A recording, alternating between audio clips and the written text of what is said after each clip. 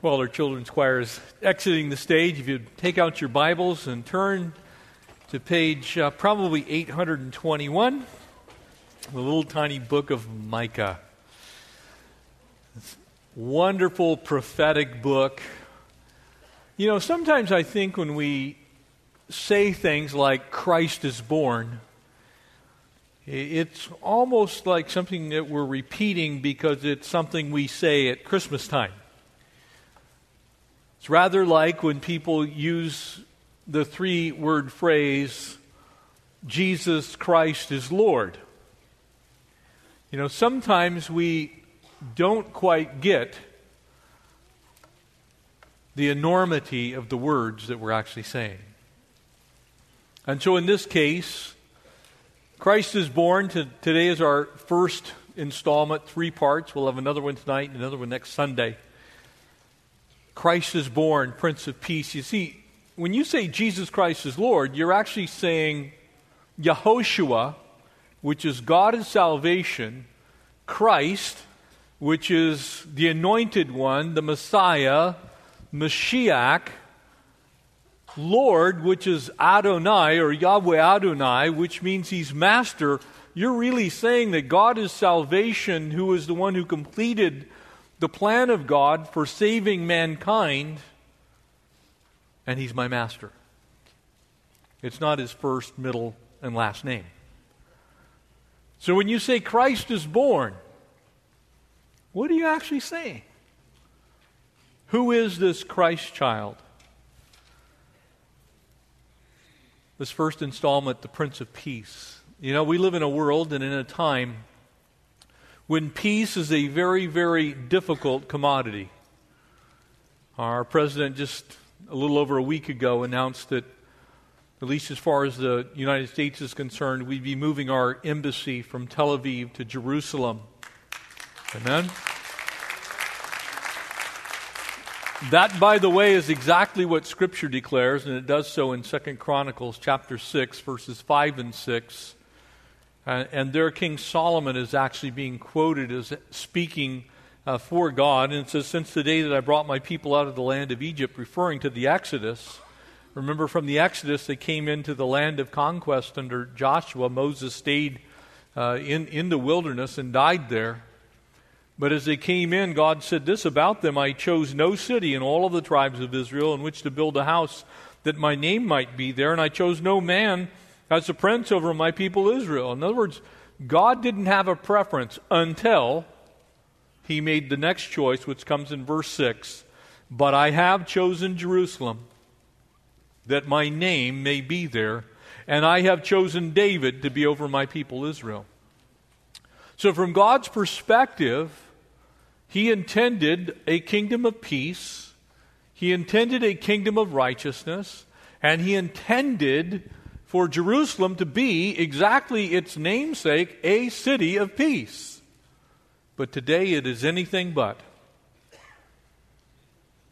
Just yesterday, our time, Turkey responded by saying they're moving their embassy into East Jerusalem, into the portion that's ruled by the Palestinian Liberation Organization. And in fact, the Temple Mount itself isn't even governed by the nation Israel. It's governed by the Grand Mufti of Jerusalem, an appointment that's made by the King of Jordan. And yet, this Christ who is born is also the Prince of Peace. And His ways are from eternity and everlasting. So when you say Christ is born, you're talking about a very specific individual. You see, sometimes we make Jesus this time of year into this little babe that's in a manger. That little babe in the manger is also the King of Kings and the Lord of Lords. He is the great I Am. He is Jehovah Rapha, our God who heals. He is Jehovah Sidkenu, our God who is righteousness. He is Jehovah Jireh, our God who is our provider. He is the Lion of the tribe of Judah. You say, when you say Christ is born, Who is your Christ? Our first installment, I'm going to encourage you, read this whole book this week. It's a whopping 6.5 pages. Shouldn't be too tough. Not a large reading assignment. But as you read the book of Micah, we're going to focus in on chapter 5. And before we read the word, would you pray with me, and we'll ask God to bless us as we read. Father, we are so grateful that, in fact, Jesus came into this world, that the world through him would be saved. And Lord, at this time of year when we celebrate the coming of the Christ child,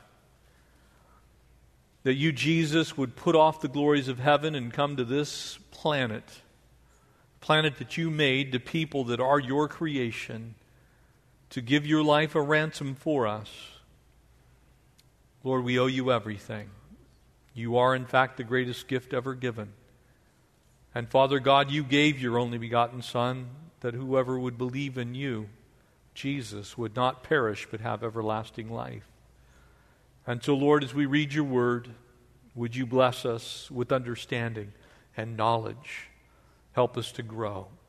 We thank you for our Lord, our Savior, Jesus, who is the Christ, who is born. It's in his name we pray. Amen. Verse 1, Micah chapter 5. And now gather together yourself in troops, O daughter of troops. And this actually alludes back to the time when the children of Israel had gone into the wilderness. They'd been delivered that first Passover Eve from the bondage of the Egyptians. They had traveled to the wilderness of Sin, which is the modern-day area of the Sinai in Saudi Arabia. And as they wandered there, in order to give them some sense of organization, the Lord did a couple of things. And one of them was that he instituted worship of him in the tent of the tabernacle of meeting.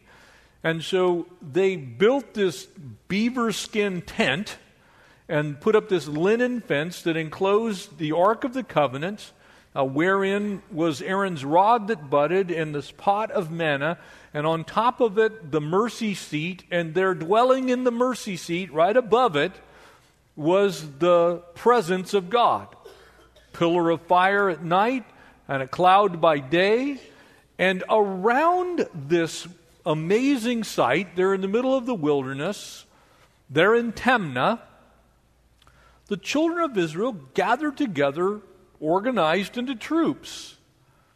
3 of the tribes would be to the east, 3 to the west, 3 to the north, and 3 to the south. So it's very clear that Micah is talking about this group called the Israelites that came out of the bondage in Egypt and were delivered by God. It is to them that he writes, and he says, he has laid siege against us and will strike the judge of Israel with the rod on the cheek. And if you remember, one of the things that happens to Jesus as he is tried is he's actually smitten with the rod. He's beaten. And eventually that rod will be given to him to be used as his royal scepter. And so there's a very specific person that's in view that is going to be the ruler of all Israel. And then we're given some very specific details about the Christ who is born. Because Christ is Messiah, the one that the Jewish people were looking for. And as we journey through John's Gospel, we get to chapter 7, we're actually going to find Jesus debating with a group of members of the Sanhedrin, this religious ruling leadership that judged all things according to Scripture. And they will actually quote, this passage is not the Messiah to be born in Bethlehem, because they believed that's where the Messiah was going to be born. Verse 2, but you, Bethlehem Ephrathah, though you are little among the thousands of Judah, and he says Judah, notice he doesn't say Israel, because at this time, 686 BC, Micah is writing at the same time as Amos, Hosea, and Isaiah. The tribes are still broken up into their regions, and in the north there are 11 tribes, everyone except Judah. But in the south, you have this one little tribe, which happens to also be the kingly tribe. The tribe from which David, the great king, will come. And it is not only he that will come from Bethlehem, but the King of Kings, the Lord of Lords, the Messiah, the Lord of glory as well. And yet out of you, though you're little, shall come forth to me the one to be the ruler in Israel. You see, right now, Israel has a prime minister. It has a parliament, the Knesset. But there's one who's going to come one day and rule over them. And we get a little description about him here. Whose goings forth are from old, from everlasting. And therefore he shall give them up until the time that she who is in labor is given birth. And the remnant of his brethren shall return to the children of Israel. The Jewish people now are in the land. The Jewish people have returned to Israel. There are Israelites in the land called Zion, the land of promise. They're there. And he shall stand and feed his flock in the strength of the Lord, in the majesty of the name of the Lord his God. Remember that Jesus declared that God was his Father. It's one of the things that got him in trouble. And so here it's very clear that this passage is writing about somebody who's going to be born in Bethlehem, who will one day be the ruler over Israel, whose father will be God. It's kind of starting to get pretty narrow. And they shall abide. For now he shall be great to the ends of the earth, and this one shall be peace. Prince of Peace. As we study these very familiar passages year in, year out, there's only so many Christmas passages. You know, people always say, well, you know, are you going to do a Christmas message? Sure, I'm going to do a Christmas message. They'll ask me what, and I'm from the book of Micah. Or, well, Micah? Why not Luke? Well, we'll do Luke tonight. You see, the Christmas story did not start in the Gospels. The Christmas story actually began in Genesis chapter 3 and verse 15. The seed of the woman. The book of Genesis, one of the reasons that when we have Josh McDowell here, by the way, that's only 2 weeks from this Thursday. You were all invited. I want to strongly encourage you to be here for this, because he's bringing with him the second oldest Torah scroll in existence in the entire world. And that scroll has the book of Genesis as its beginning. That scroll has these messianic passages in them. Genesis 3:15, Genesis 49:10, the one who is Shiloh who will come, and of his government which will be peace, there shall be no end. You see, the story of the Christ who is born is from Genesis to Revelation. The Christmas story, the reason we celebrate Christmas, is not just the gospel accounts of the birth of Jesus and the Magi and the shepherds, though those are an integral part of the story. That story is much bigger than that. And so here we have this special town that's mentioned, Bethlehem of Ephrathah, this little tiny shepherd's village. And if you travel to Israel today, it's actually in the West Bank. It's the home of Rachel's tomb. It was then a very tiny town, an insignificant town, a place that was known for shepherds, and a place that when you visited there, the only thing remarkable about it was that it was not remarkable. It was one of thousands. It was just a little tiny shepherding village. It was a place where there was some water and people gathered together. And so the inn that was being talked about was more like what you and I would call a stable with a house attached to it. And that house was probably a single room. And it's likely that the manger that we kind of have modernized somewhat was likely just a cave. But it was a special town. And from that town would come the one who is the ruler over all Israel. You ever wondered why the Apostle Paul, when he wrote to the church at Rome, there in chapter 11, he was being so very specific that one day all Israel will be saved? Because one day all Israel is going to come to know Messiah, the Christ, the one who was born in Bethlehem, the one whom the 9th chapter of Isaiah, and we'll cover this next Sunday, declares about him that he is wonderful and counselor and mighty God and everlasting Father and, oh yeah, the Prince of Peace. You see, when you say Christ is born and you say Jesus was born in Bethlehem, you're not just echoing the words of that Christmas carol. O little town of Bethlehem, how still we see thee lie. You see, when Philip Brooks wrote that song, he was thinking of the whole picture. Because in that little town was born the King of Kings and the Lord of Lords.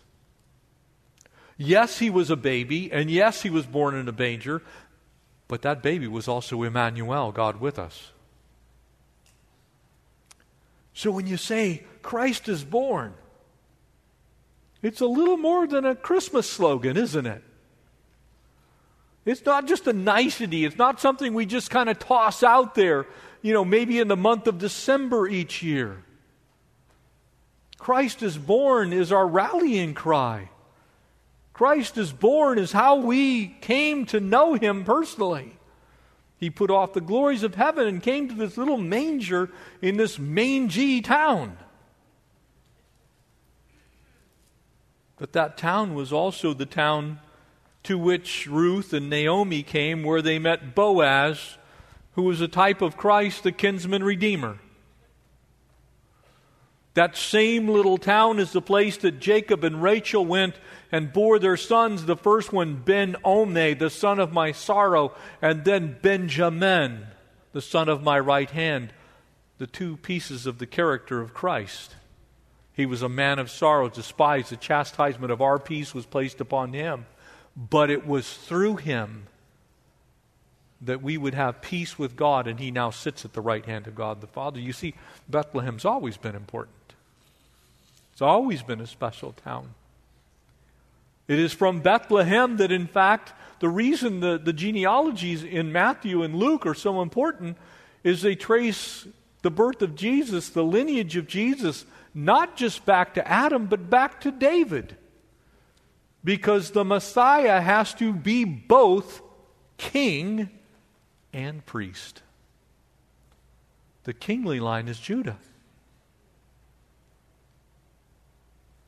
So Bethlehem is also David's city. It's a special town.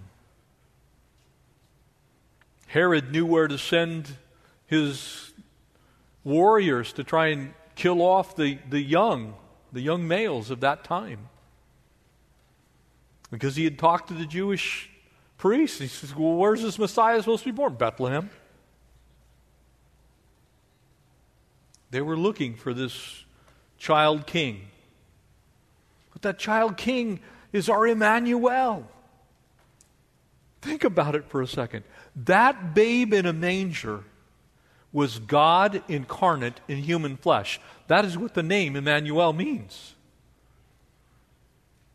When you sang that, O come, Emmanuel, you were saying, God from heaven come to earth and be with us. You're not saying, oh, that's a cute baby. Yes, Jesus glowed. He glowed because he was God incarnate in human flesh.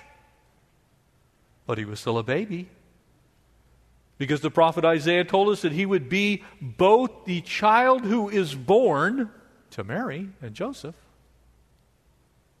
but he's also the son who is given.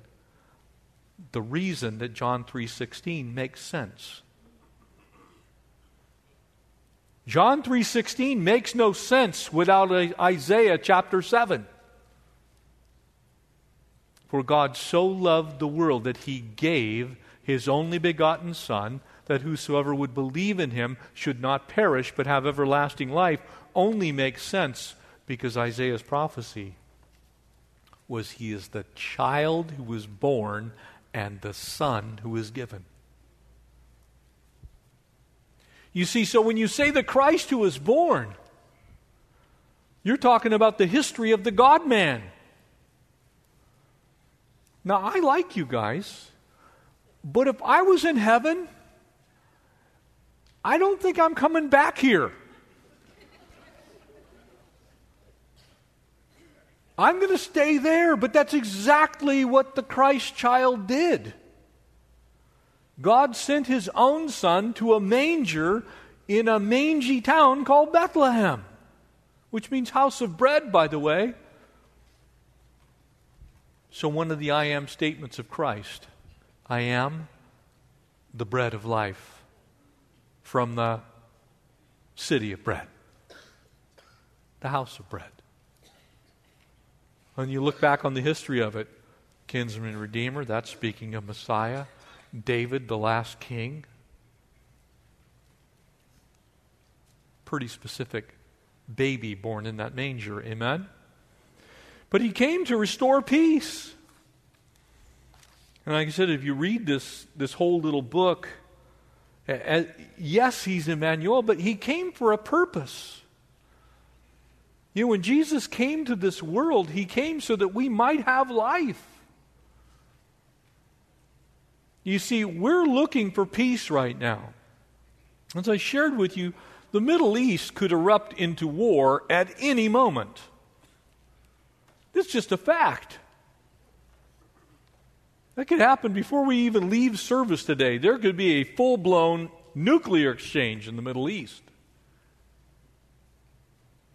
And while I'm not being a prophet of doom here, I'm simply saying there is going to come a time when the only real peace is going to happen. Because it didn't come from the League of Nations. That peace didn't come from the Balfour Declaration. That peace has not come from the UN. That peace has not come from the Camp David Accords. That peace has not come from any one of thousands of pieces of legislation and treaties that have been authored and written. The peace will not come until the Prince of Peace comes. And when he comes, he's bringing peace. Because he's the Prince of it. So this child is born in Bethlehem. He is also the Prince of Peace, the one who will rightly judge all things. Right now, people are looking for some type of political treaty to bring peace in the Middle East. And while it's certainly an absolutely noble goal, and I personally wish that well. I pray that there is a peace. I pray that no more loss of life. Your Bible's very specific, though, that one day this same baby that was born in the manger is coming back, and they are going to hear him. Look at chapter 4. Look at chapter 4, back one chapter, chapter 4, here in the book of Micah. And now it shall come to pass in the latter days. The days that this was written in were not the latter days. We are now in the latter days. The very people spoken of in chapter 5 are now there. They're in Israel. They've returned to the land as a remnant. They were scattered all over the globe. They're back there now. In those latter days, at the mountain of the Lord's house, that would be Mount Zion, That would be Mount Moriah. That would be the Temple Mount, is what's in view. The mountain of the Lord's house shall be established on the top of the mountains, exalted above the hills, and the people shall flow to it. If you travel to Jerusalem today, there's something I can tell you that you won't find on the Temple Mount. That's a temple to the Lord. You'll find 3 mosques, but you will not find a temple to the God of Jacob. Notice verse 2. Many nations shall come and say, Come, let us go up onto the mountain of the Lord, to the house of the God of Jacob. You ceased being able to go to that house in AD 70, so nearly 2,000 years ago. And yet it says in the last days that you'll be able to go there and actually go up on the Temple Mount and, oh, by the way, go and worship in the house of the Lord. For he will teach us his ways, and will walk in his paths. For out of Zion the law shall go forth, and the word of the Lord from Jerusalem. Now you can get all kinds of words when you go to Jerusalem. But the one that's hardest to find right now is the word of the Lord. You'll get political words. You'll get all kinds of ecumenical word. You'll get all kinds of things. But if you go onto the Temple Mount today, you will not get the word of the Lord. You may get arrested if you try and preach the word of the Lord. It almost happened to me. If you go up and pray in Hebrew, you will go to jail. If you attempt to have a Jewish prayer service on the Temple Mount, ditto, you will also go to jail. So your Bible says that there's one who's going to come, and that one who's going to come is going to restore the reading of the word of the God of Jacob from the mountain of the Lord in his house.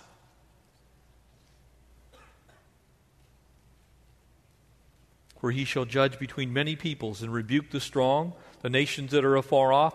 And notice this, and this is one way that we know this has not yet come to pass, because if anything in this passage is evidently clear, it's that there is not this kind of peace in that area of the world right now.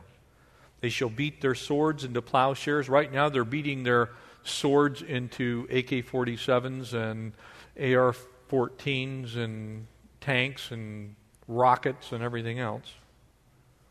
Their spears into pruning hooks. A nation shall not lift up sword against nation, and neither shall they learn of war anymore, until the Prince of Peace comes and people begin to be taught by him in Jerusalem. You see, when you say Christ is born, you're talking about this peace bringer. The one that today is not ruling in Jerusalem, but he's coming again. He came the first time as a babe in a manger, ultimately to give his life a ransom for many, to die on Calvary's cross, so that we could have a relationship with God, be forgiven of our sins, and be taken home to heaven one day.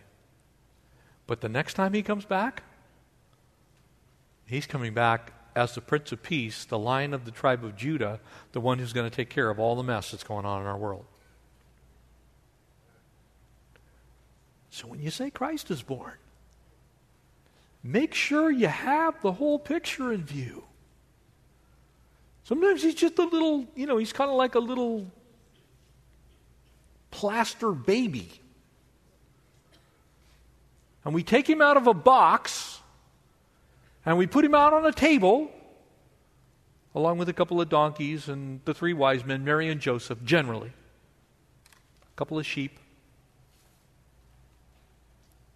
When you say Christ is born, you're talking about the Lord of glory.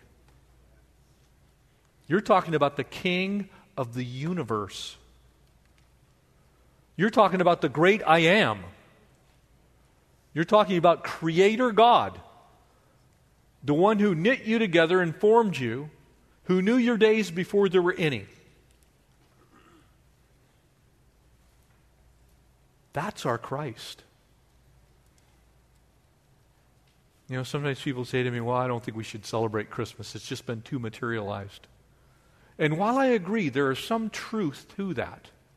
It has become too materialized. And there's a great equivocation between Santa and Satan.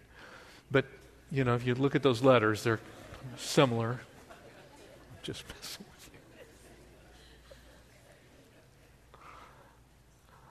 with you. People think of those things.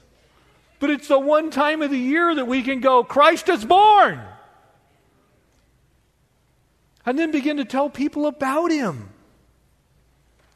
He's not the little baby in your manger scene. He's the Prince of Peace. He's the Lord of Glory. He's Emmanuel. He's a Savior of the world.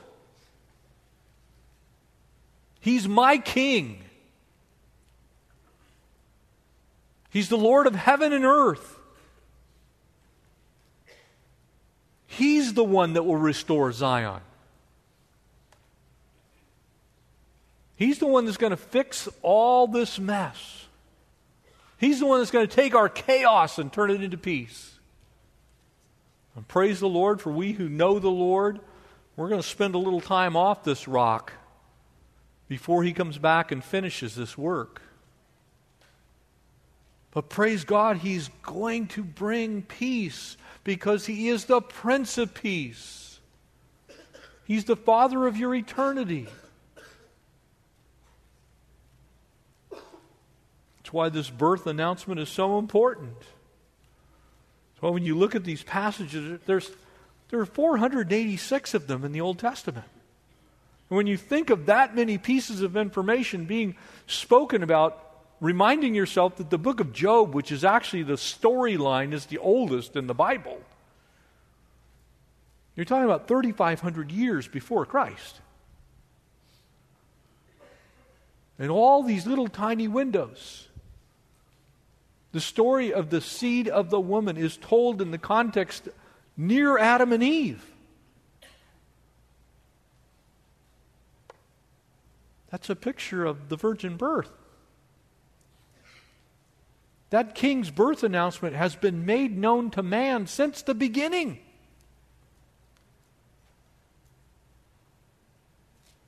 The ark that Noah gets into is a picture of our salvation. The actual word that's used for pitch is the word covering. It's to atone for. It is kippur. God atoned for the sins of Noah and those that were with him inside of the ark. He covered their sin and they survived. It's all a picture of the Christ who is born. People look at their Bibles like, okay, well, I want to find the parts about Jesus. It's the whole thing. It's not like part of it's about Jesus and the rest of it's kind of just stuff. Cover to cover, it's the story of redemption. It's how God has mapped out from the beginning that Christ would be born. It's a beautiful picture. That prophecy of Zechariah 14. The Lord shall be king over all the earth, and in that day it shall be the Lord is one and His name one. Right now, that's not true. But it is true that one day every knee will bow and every tongue will confess. Both Isaiah and Paul said that. One day. It's coming. It is true, as Genesis 49:10 says, the scepter shall not depart from Judah. You're thinking to yourself, well, there's no king in Judah. But there is the remnant of that one bloodline. Think about it. Out of all the preserved bloodlines on the earth that have ever existed, there's only one that can be traced all the way back to Adam and back to King David, and that's the lineage of Jesus. He is the Lion of the tribe of Judah. From the little town of Bethlehem. That's why it's in there. Christ is born. It is Him. Throughout their history, all the Jewish rabbis, without contest, said that this passage in chapter 5 of Micah that's where the Messiah is going to be born. And again, we get to chapter 7 in John, you're going to see this. Jesus actually says to them, well, what do you think about this? Oh, well, that's Messiah.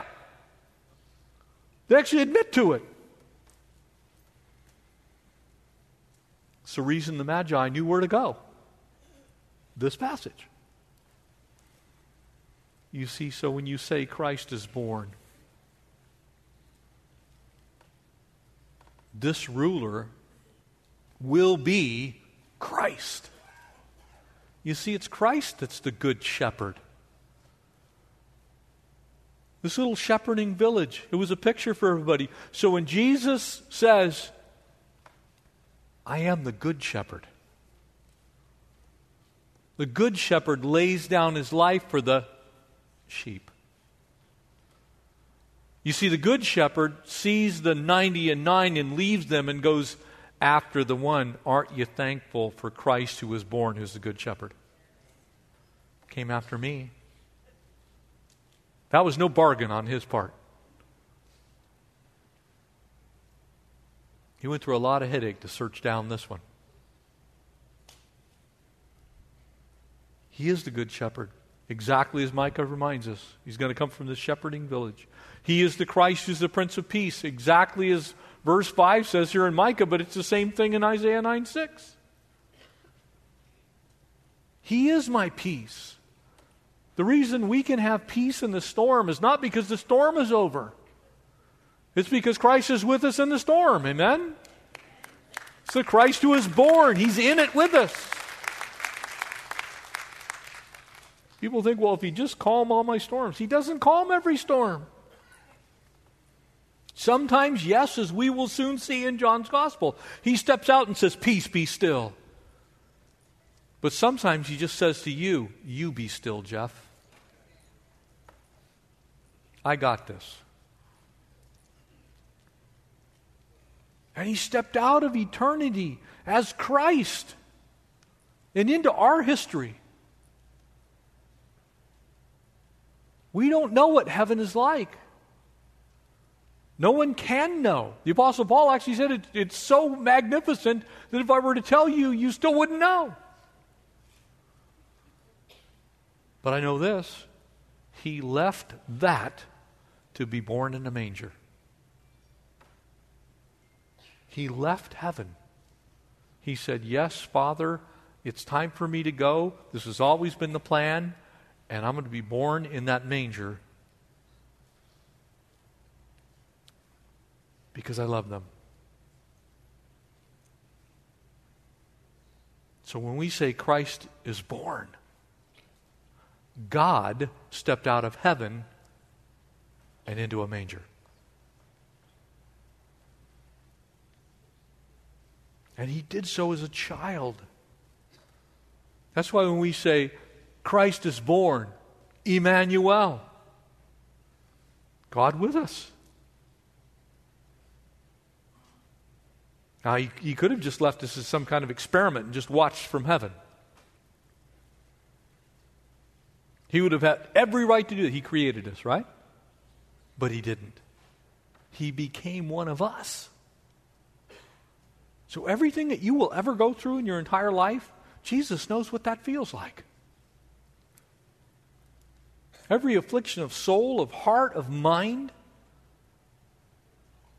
everything that you've ever gone through, every pain you've ever experienced, Christ who was born came here to experience those things so that you can know He knows.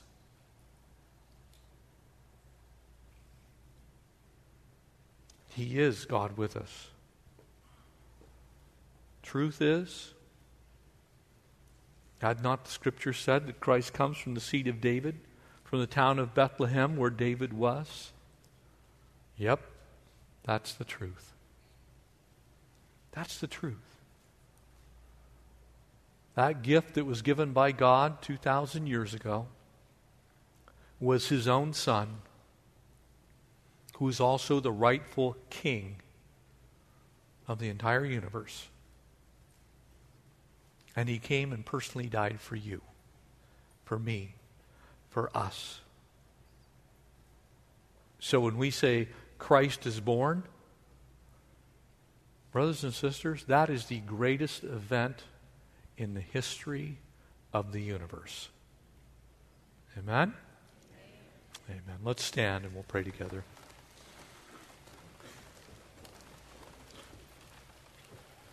So tell people about Christ.